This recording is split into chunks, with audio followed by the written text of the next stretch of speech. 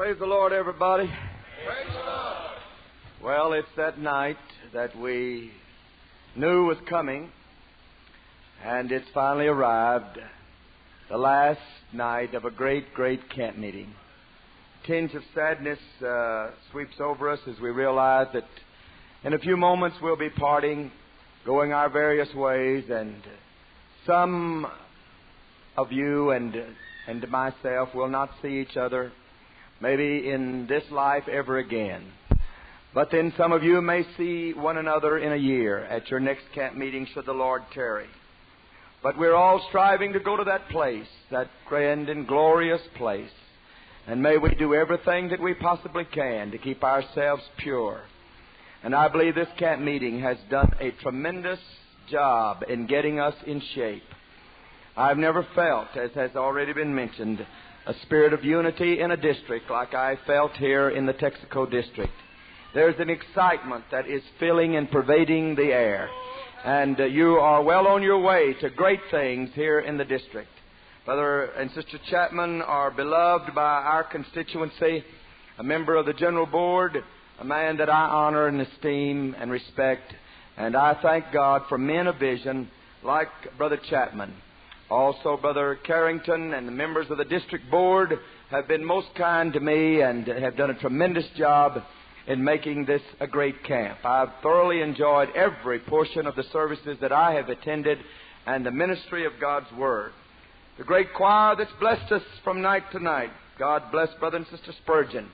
And they have lifted us again tonight to realize that we are so favored to have been born in America, or at least to be living here right now. Thank God for these United States of America. Now, I know that some of you are thinking of traveling, perhaps tonight after the service is over. Don't get in too big a hurry. I'm not going to preach lengthily tonight, but I do feel a message on my heart. I want to talk to you out of my heart tonight. I thank God for the great moving spirit that we felt here last night.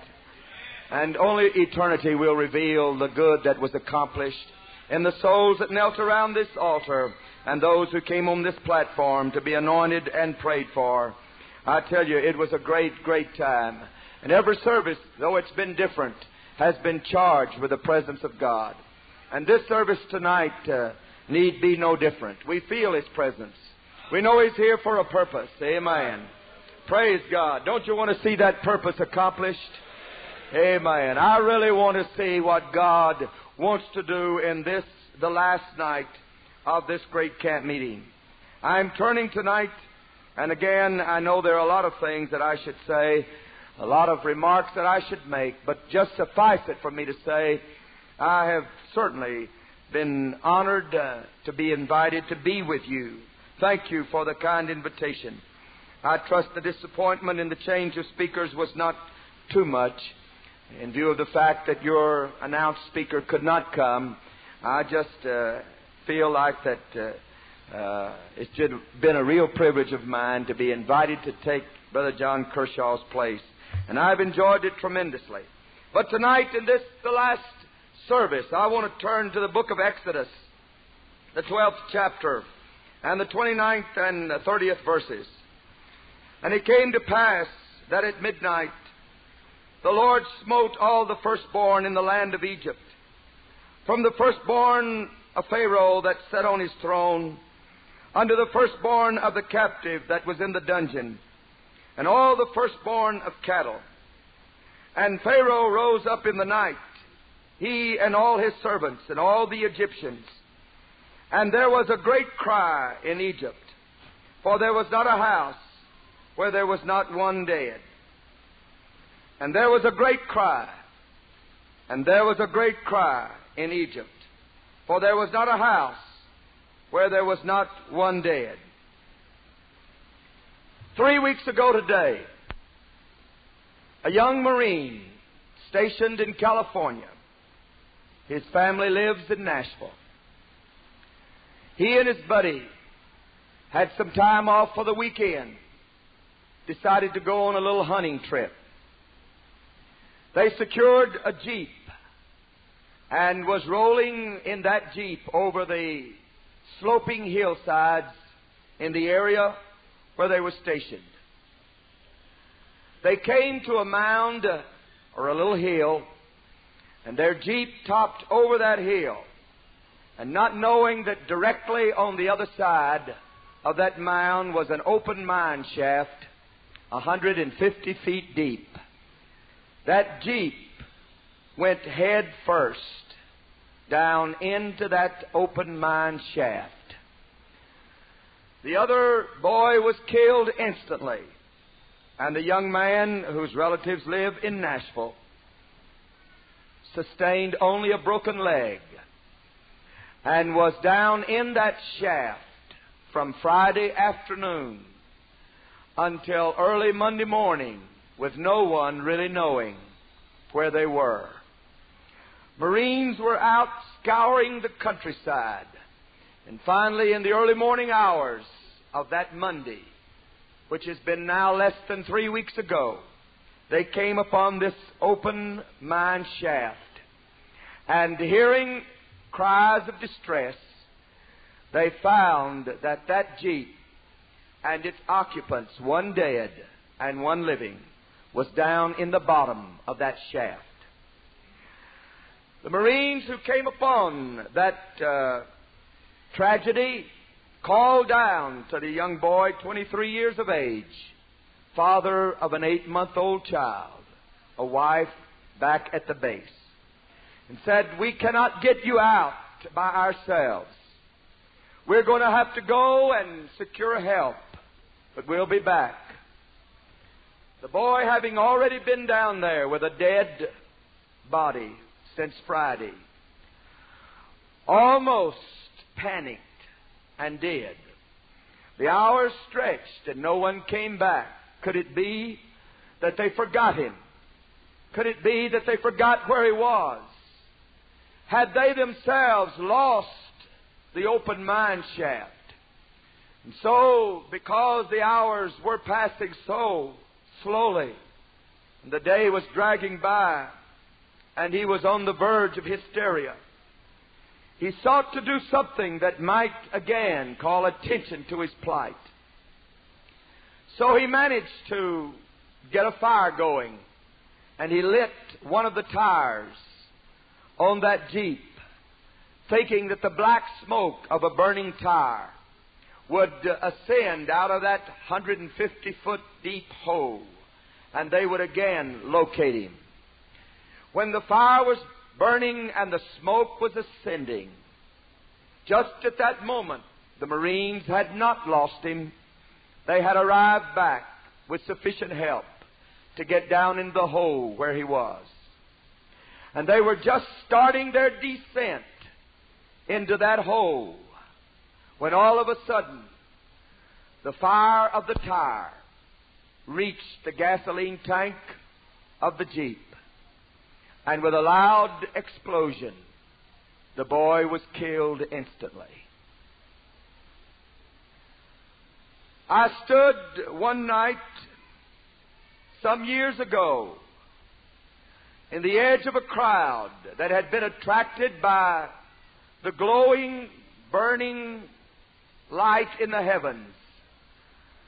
A house was on fire and was burning up. The crowd had gathered, and I was one in that crowd, not knowing the involvement or the implications. But the police were on duty, and someone whispered in the crowd, "There are 7 children in that house." When word reached the crowd, various ones began to try to break through, for they could almost hear the whimpering sobs of children that were dying in the inferno.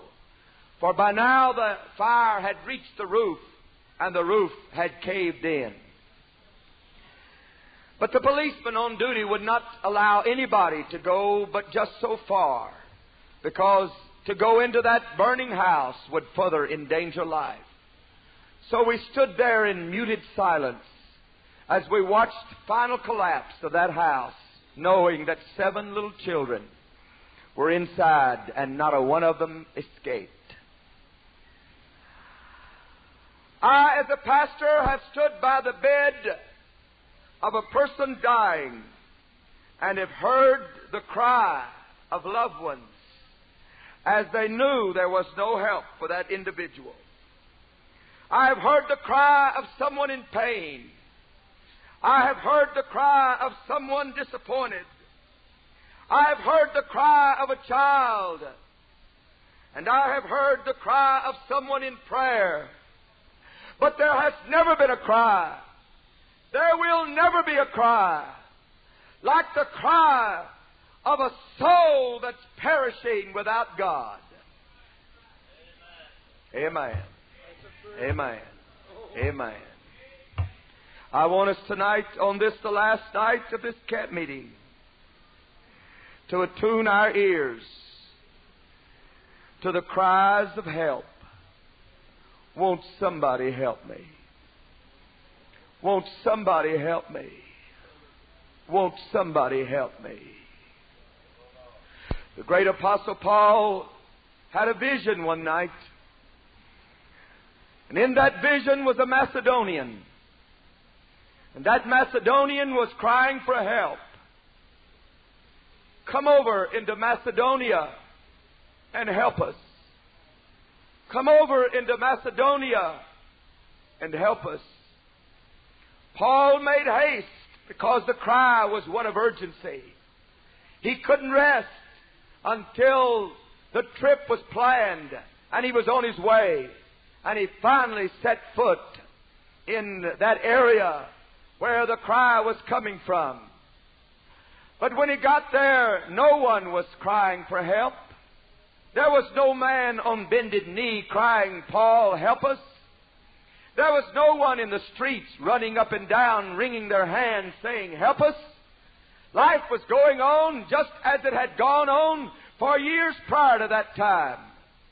What must it have been that Paul heard in that night vision?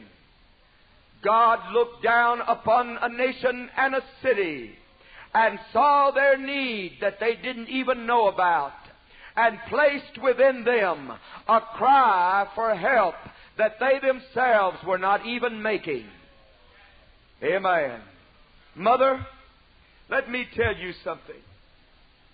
When you call that wayward daughter and you say, honey, I want to invite you to a revival meeting that's going on. And all of a sudden she says, Mom, don't talk to me about church anymore. And she hangs the phone up in your ear. And you fall backward away from that phone, weeping because of what's just happened. Let me tell you what has happened. Not what you thought happened, but what really happened. When she slammed that receiver up on that phone, she was saying, Mama, help me. Help me, Mama. I need help. Oh, but it didn't sound like that to me. But that's really what it was. God took her words of sarcasm and changed it to a cry for help. That's exactly what she was doing.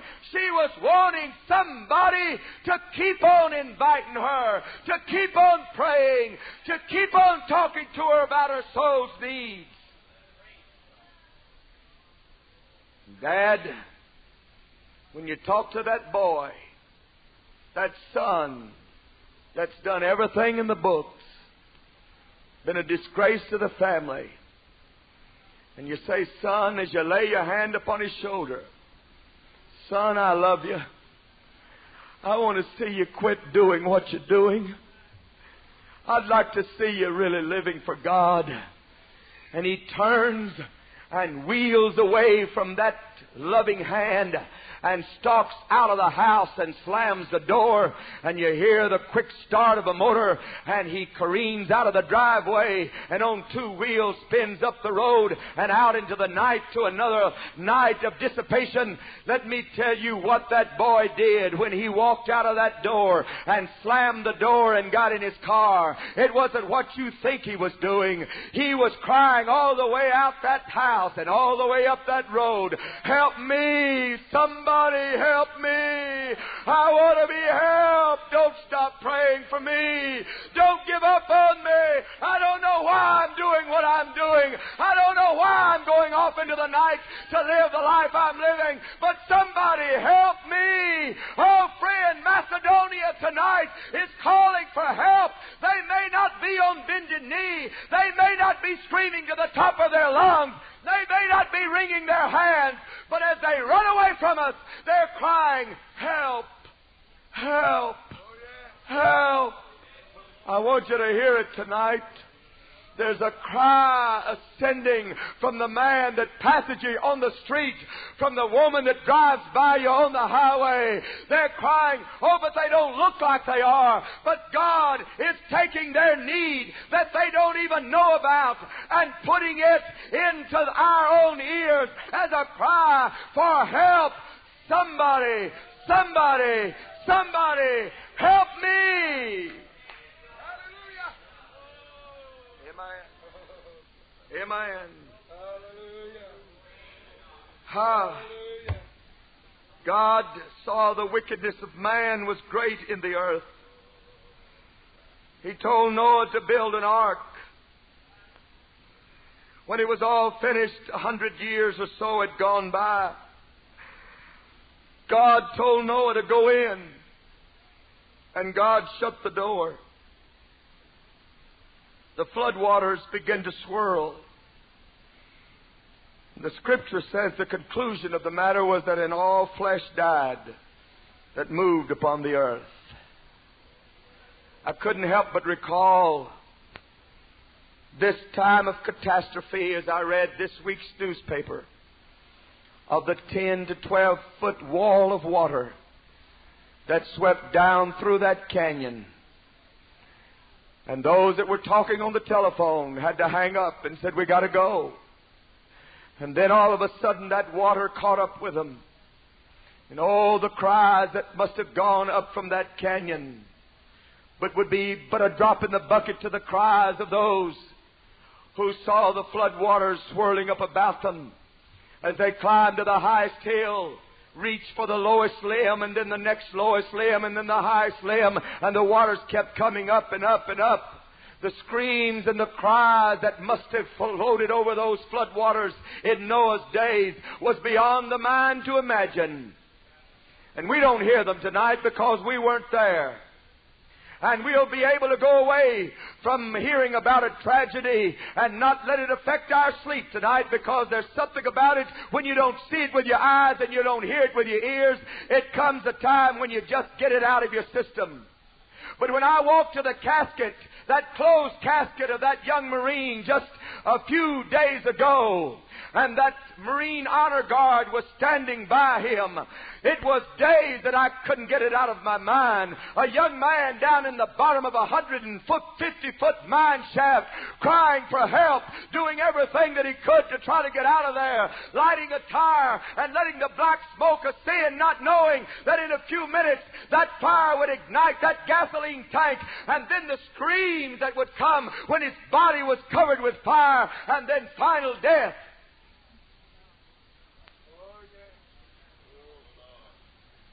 Couldn't sleep. But then on top of that echoed to me a perfectly sane individual dressed in the raiments of fine clothes and living it up, calling out from a soul that was distressed, help me, help me, help me, won't somebody help? Story comes out of the pages of the Old Testament, the book of Genesis to be specific, about the twin cities of Sodom and Gomorrah. Lot moved into them.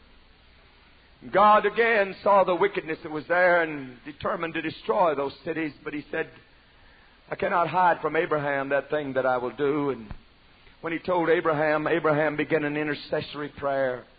God, if you can find 50 righteous, would you spare it? Yes. 40, 30, 20, horror of horrors, God couldn't even find 10 righteous in all of the twin cities of Sodom and Gomorrah.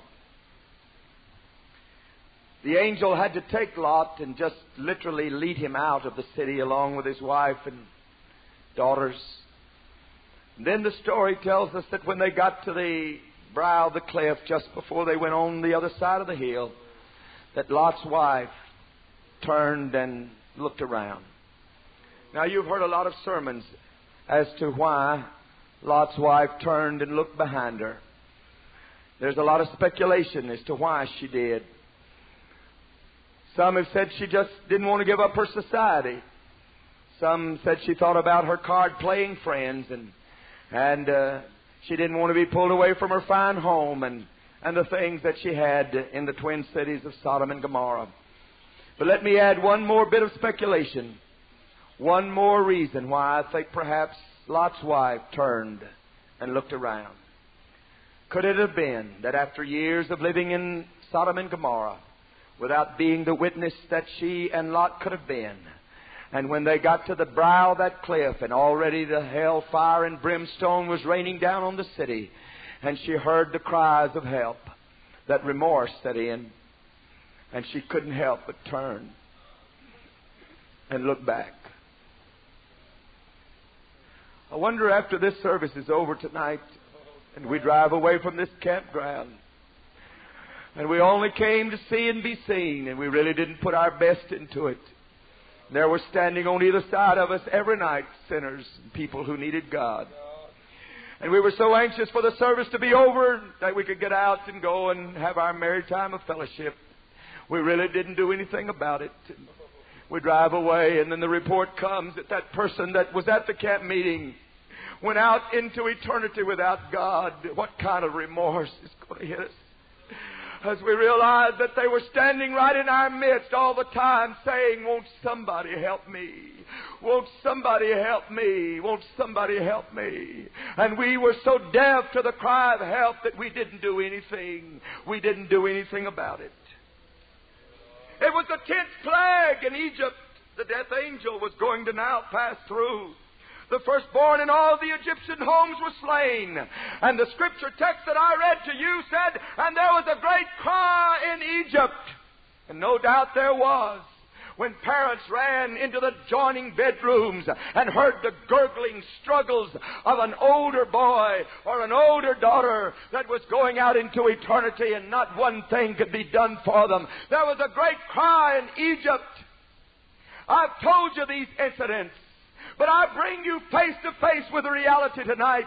On this, the last night of this camp meeting, I want your ears to be unstopped. All around us here and back in your own hometowns are people, dignified society people, low down and down and outers that are moving about us every day crying, "Help me! Help me! Won't somebody come to help me?" And we stand piously in our choirs and we sing, "Rescue the perishing, care for the dying. Jesus is merciful. Jesus will save," and go on our merry way. Can we be the same? Can we ever be the same when we know that they're crying, "Help"? Aha, Shaharabakoria. The story is told of George W. Truett, 47 years pastor of the largest church in Dallas, Texas. At the end of his life, he was dying, sick, in the hospital in Dallas, Texas. The no visitor sign was placed on his door. Only his wife was permitted to stay in the room with him. He was well up in years, and any excitement might throw him into heart failure.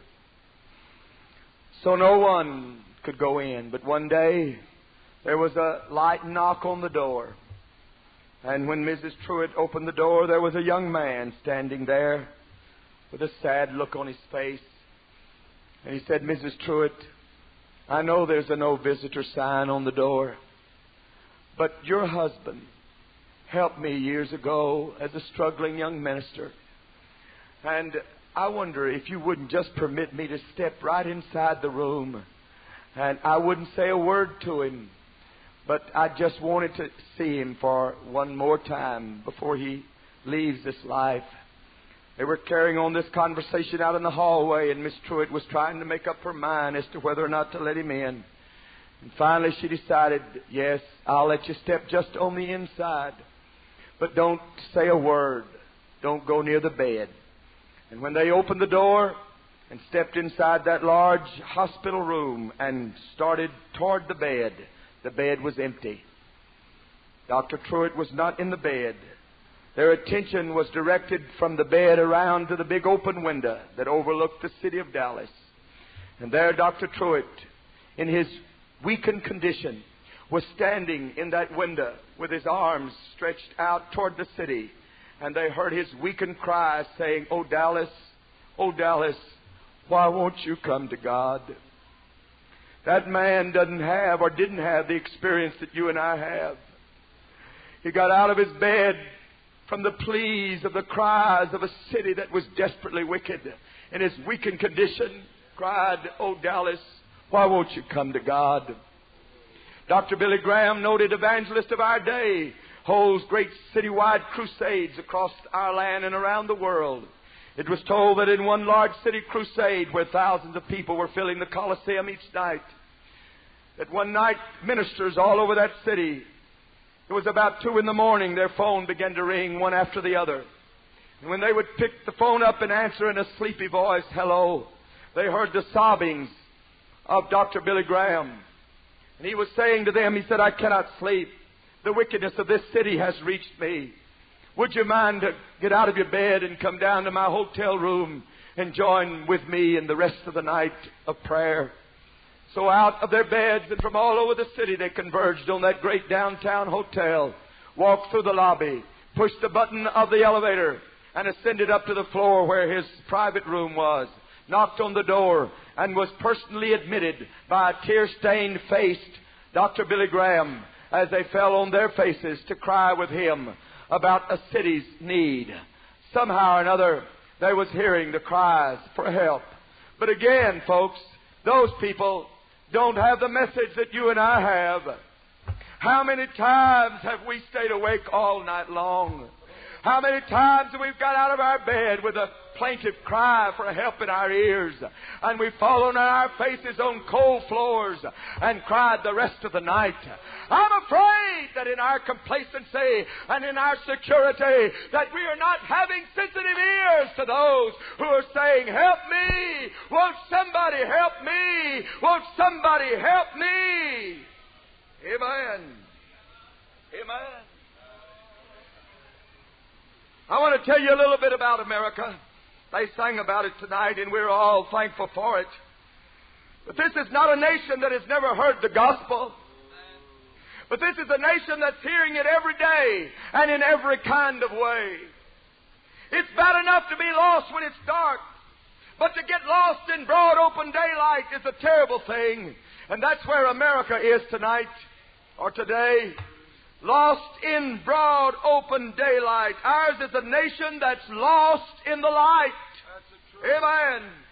One veteran Washington correspondent of the London Daily Express said, America is a great swarming ant heap of a country in the jumbo swirl of riches and plenty. It's all here, heaped up and overflowing, and TV'd and air-conditioned, and super-automobiled and stylized, and remotely controlled, jumbo-sized and fabulous. Everything is painless and effortless and often brainless. Every day, 45 million aspirin tablets are swallowed, 20 million sleeping tablets are swallowed, and 20 million wake-up tablets are swallowed. Doctors are writing 40 million prescriptions a year for tranquilizers. It seems we need pills to put us to sleep, pills to wake us up, and pills to keep us going in between. Spiritually hungry, so we fill our stomachs. Long for peace, so we take pills. Crave security, go out and make money. Demand relaxation and get drunk. Need God but worship the devil. Need heaven but take hell. Need salvation but love sin. We're not only lost, but we're lost in broad open daylight. For America is literally flooded with the light. More Bibles than there has ever been. more preaching, more churches, more broadcasts, more publications, better than it's ever been before, and yet America is still lost. The sole purpose of the Bible is to tell us the wonderful story of His grace and to answer that age-old question, what must I do to be saved? And more people are reading the Bible than ever before. But to all of them, or the most of them, it just doesn't make sense. The gospel is a puzzle, and the theologians are saying it's myths, fairy tales. We know more about its writers, more about its history, but nothing about its spirit, its message, its power. The Bible has been modernized to make it up to date, and the gospel has been streamlined to make it more popular. But the tragic part is that those that are doing it are not only lost themselves, but they're causing others to be lost in the daylight of God's Word. Right? Help. Help. Pentecostals, the cry of help is needing to reach our ears. That Ethiopian eunuch was going back home from Jerusalem, the center of religious activity of his day, where the temple was, the synagogues, the priest. But when he left Jerusalem, where all of religion was in that day, he left heavy-hearted. He hadn't found the answer, but he was still interested. And he was riding along in that chariot, reading out of the scrolls. He was lost, but he was lost right in the big middle of the Word of God. Amen.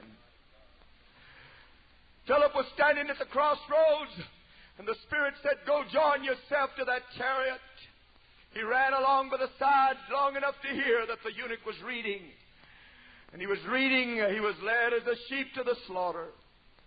Philip said, understandest thou what thou readest? The man said, how can I except somebody help me? Help me. Help me.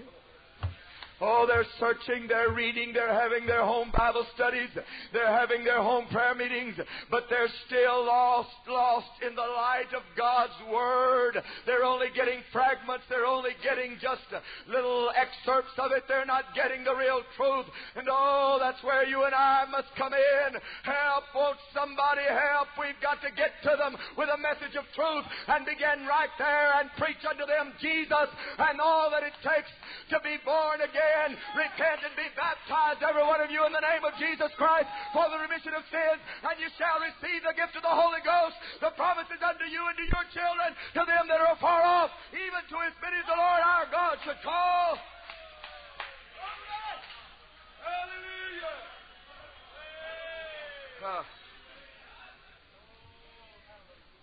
Let me illustrate it on this wise. I'm drawing on my imagination. There's nothing more pathetic than a child lost in a big department store or lost in a city. So young that he cannot give any information. Probably only able to blurt out his first name. Can't even tell his last name, nor a street address, nor a phone number. There's nothing more pathetic than a child that's lost. And the sobbing hysteria that's shaking the little body. And quite naturally, the policeman comes along to offer his assistance. And the little boy's folks are sought out, but not to be found. Finally, the little boy is taken down to the police station. And there, strong, burly men, policemen in their uniforms, are trying to stop the sobbing. One of them says, I know what I'll do. I know every little boy loves candy. I'll go get him some candy. So he goes down to the store and he comes back with a bag of candy. And sure enough, when the boy sees the candy, he stops his sobbing. And he begins to cram his mouth full with that sweet candy that any little boy really loves so well. But even as the saliva is running down over his chin and the candy is filling his mouth, all of a sudden he remembers, I'm lost. And so he spits the candy out and the crying starts again. He still doesn't have his mommy or his dad. Another big strong policeman says, I know every little boy loves little cars. I'm going to go buy him a car. So he goes down to the dime store and he comes back with several little cars. And sure enough, when he puts them down on the table in front of the little boy, his crying stops again as he takes those cars and runs them back and forth over the table. But then even while he's playing, it clinks in his mind, I'm lost, I'm lost. And so he pushes the cars aside and he begins to sob again. Another policeman goes out and gets him a big ice cream cone. And sure enough, his sob stops again as an ice cream cone is handed to him. And it's dripping off of the cone as he's so enjoying it. But then for a moment, and then his mind goes back to the fact that he's lost. He's lost, and so the ice cream loses its enticement. And that's where the world is tonight. They're lost. They're lost. And the sack of candy is thrust toward them. Sign this card and become a member of this congregation and everything's all right. So they grab the sack of candy, sign the card, and they're a part of a large church. But then in the lonely hours of night, it comes in on them, I still don't feel right. I'm still lost. And so they go back to that same pastor that had them sign the card. And he says, all right, I'm going to give you a Sunday school class. You always wanted to do something. I'm going to give you an ice cream cone. You take this class. That'll help you forget about your own self. You teach this class. And so in his lost condition, he stands before a class to teach them. But again, on a lonely night when the darkness has covered him over, he realizes that in spite of the fact that he's a Sunday school teacher in a big denomination, he's still empty on the inside. And he goes back to the pastor and he says, well, I'm going to give you some little cars to play with. I've got a duck blind in the best place where ducks fly over. I'm going to take you hunting with me. And I've got a box at the arena, and we're going to go watch every ball game, and you'll sit right in the box with me. Oh, yeah, you're going to be on the list of all of the activities. Oh, yeah, and for a while that satisfies them too. But there comes a day when the ice cream and the candy and the cars will not take the place of that pounding that's going on in their soul. I'm lost! I'm lost! Somebody come to me with more than ice cream and candy and cars. And all of a sudden, there steps into the foyer of that police station the dad. Has anybody seen a little boy? And those ears perk up. The familiar voice. Dad. He pushes aside all of those playthings and all of that candy that he loves so well and runs into the arm of his father. That's where we are tonight. Hallelujah. They're crying for help. They're getting answers that are not satisfying. They're getting games to play with. They're getting toys to play with. But the soul is still crying out. Amen. And here you and I are. Understandest thou what thou readest? Has anybody seen a little boy? Has anybody seen a little girl? I've come to tell them about Jesus and that He alone can satisfy, hallelujah, the longing of the soul.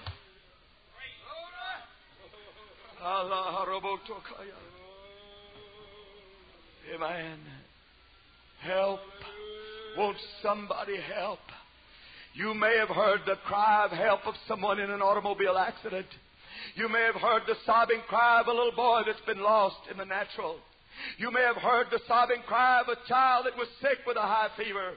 But friend, until you really hear the cry of a perishing soul and really hear it, you're not going to do anything but sit back where you are. But once you hear that cry, you're going to wade through everything to get to that soul, because you'll never be the same when you realize that they're crying for help.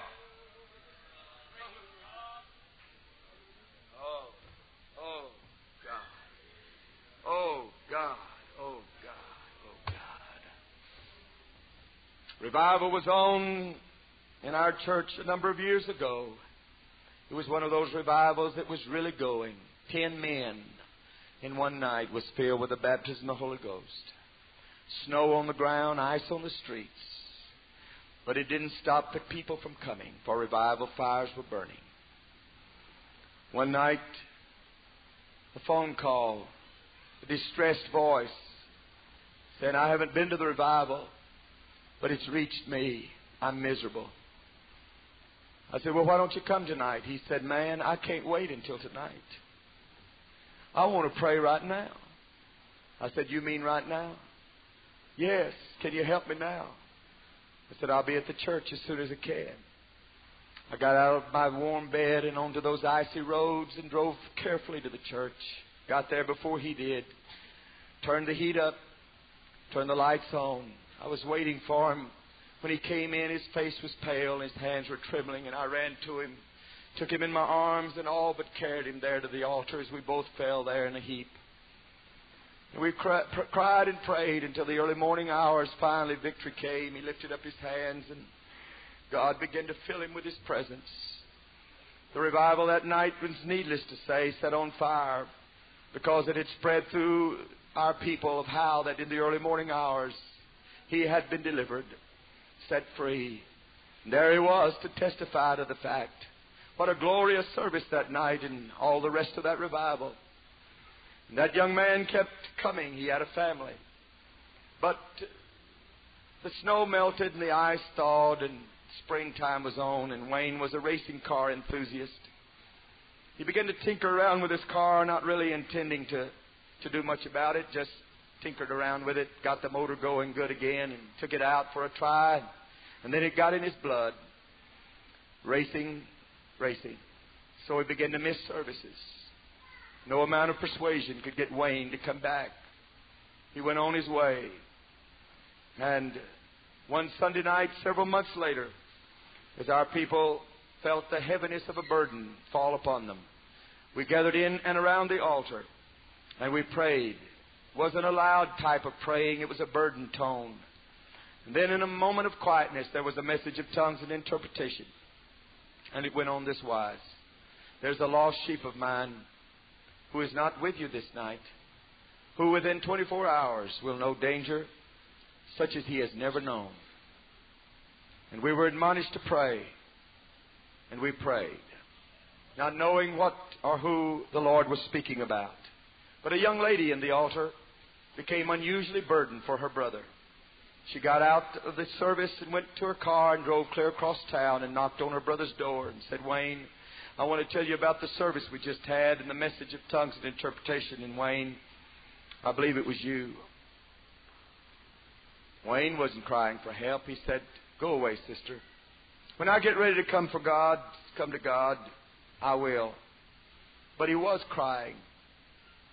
Under that indifference and that unconcernedness, he was crying for help.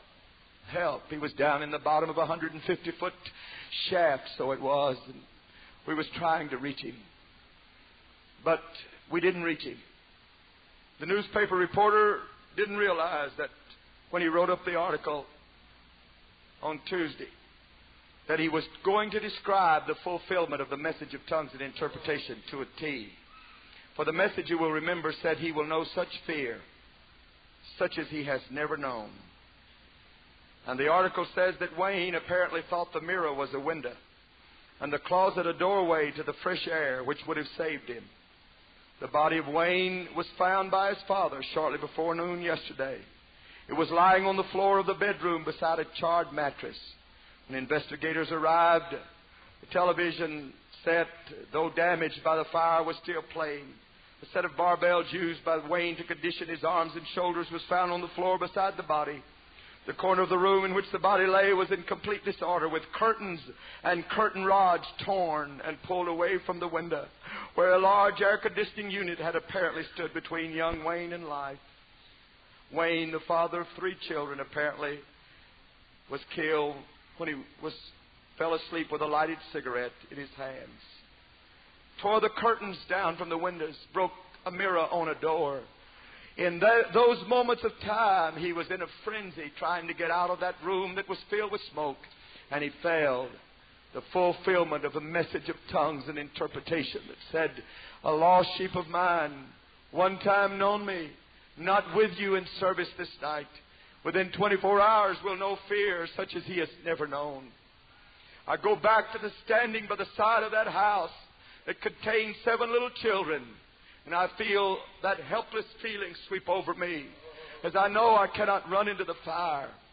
I go to that open mine shaft in my mind where down at the bottom, 150 foot deep, was a young man with only a broken leg, waiting for help, crying for help, trying to attract the attention of somebody, getting desperate to the lighting of a tire, not knowing that the gasoline tank was going to explode. And how many explosions are going to happen to somebody near us before we reach the lost? Oh, how many have already slipped from between our fingers before we ever get to those that we need to get to? I am tonight hearing in my ears the cry of help, help, help, help. Won't somebody help me?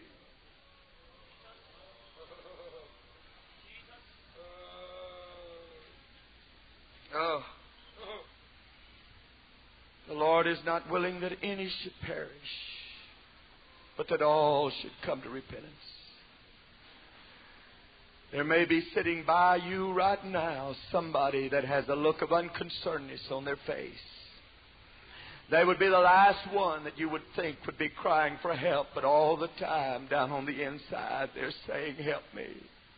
Help me. Won't somebody help me? Heads are bowed and eyes are closed.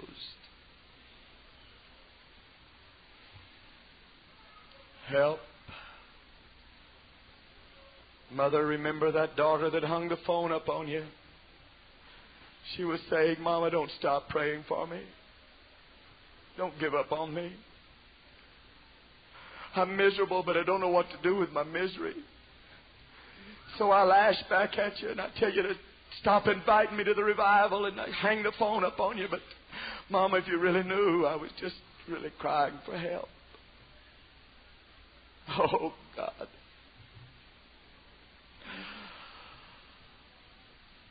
Oh, God.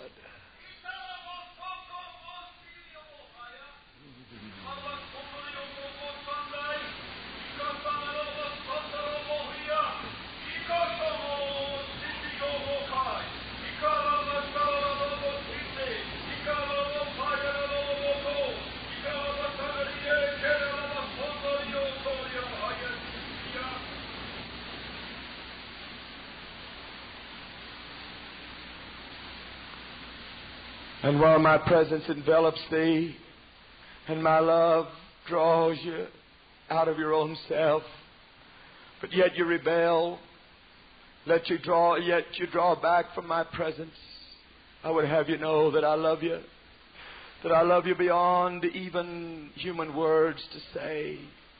My love reaches you this night, for I have loved you for a long while, and though you have run from my presence often, I've always been there to overshadow you. And only eternity will reveal those things that I've spared you from. But this night my presence is grieved because you have so long turned away from me. And when you walk away from me this night, my presence will not go with you. And you will go out, yea, into a night that will be darker than you have ever known.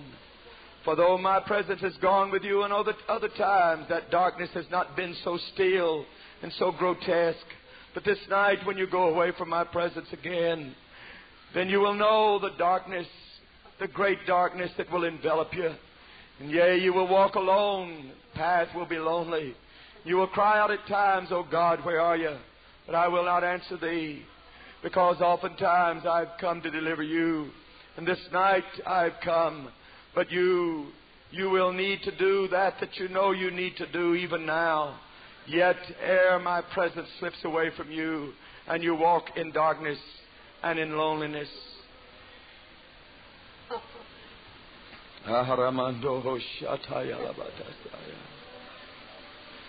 Help. Help. Help. Help. Help. Help. Help. Somebody help me.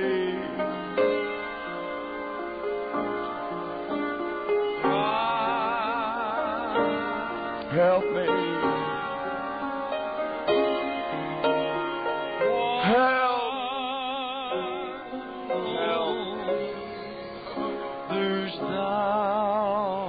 Help. Don't pass me by. Don't pass me by.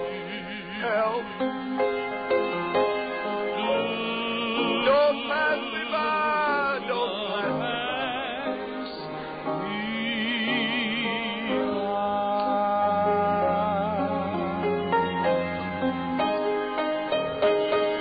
up from where you're seated.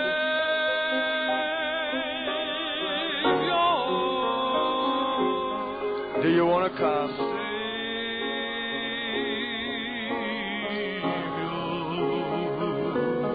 Congregation, as you stand quietly and reverently,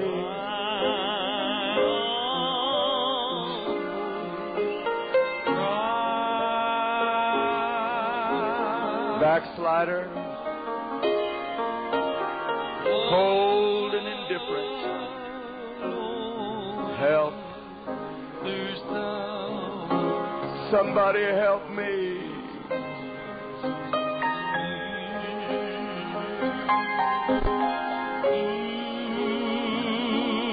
Help.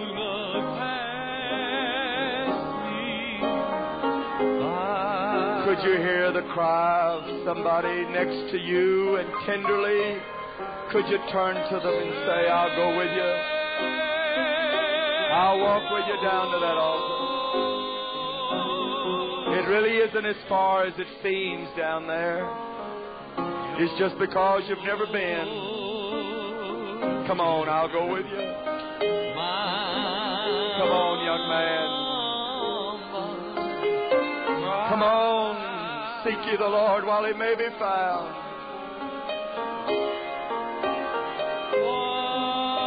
He's crying for help. Though he walked away, he's crying for help. He doesn't really know what to do. He's frustrated, and Satan has caused him to feel like there's no hope. Don't give up on him. Amen. Oh God. Oh God.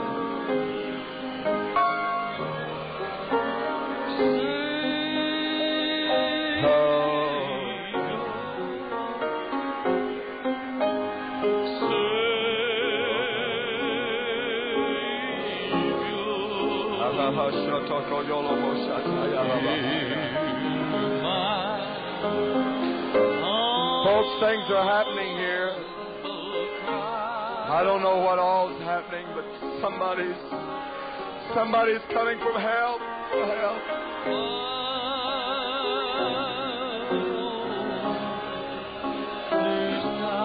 Friend, are you down at the bottom of a mine shaft and you've waited for days and apparently nobody's come your way? We're coming your way tonight. We've got long ropes to reach down to you. We're going to help you get out. We're going to help you. Don't do anything desperate. Don't set off an explosion that will end your day. So, we're here to help you. We're on our way down to where you are. But not only are we on our way down, but Jesus is coming to right where you stand.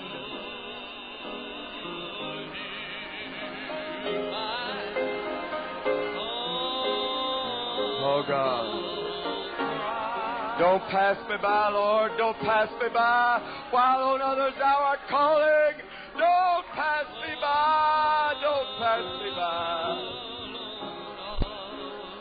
Amen.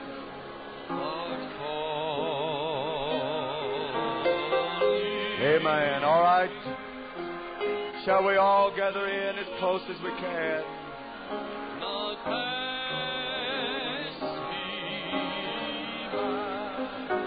Oh God.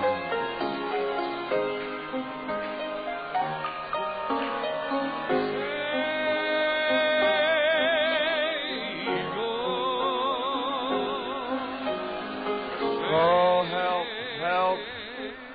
Somebody help. Oh, somebody help me.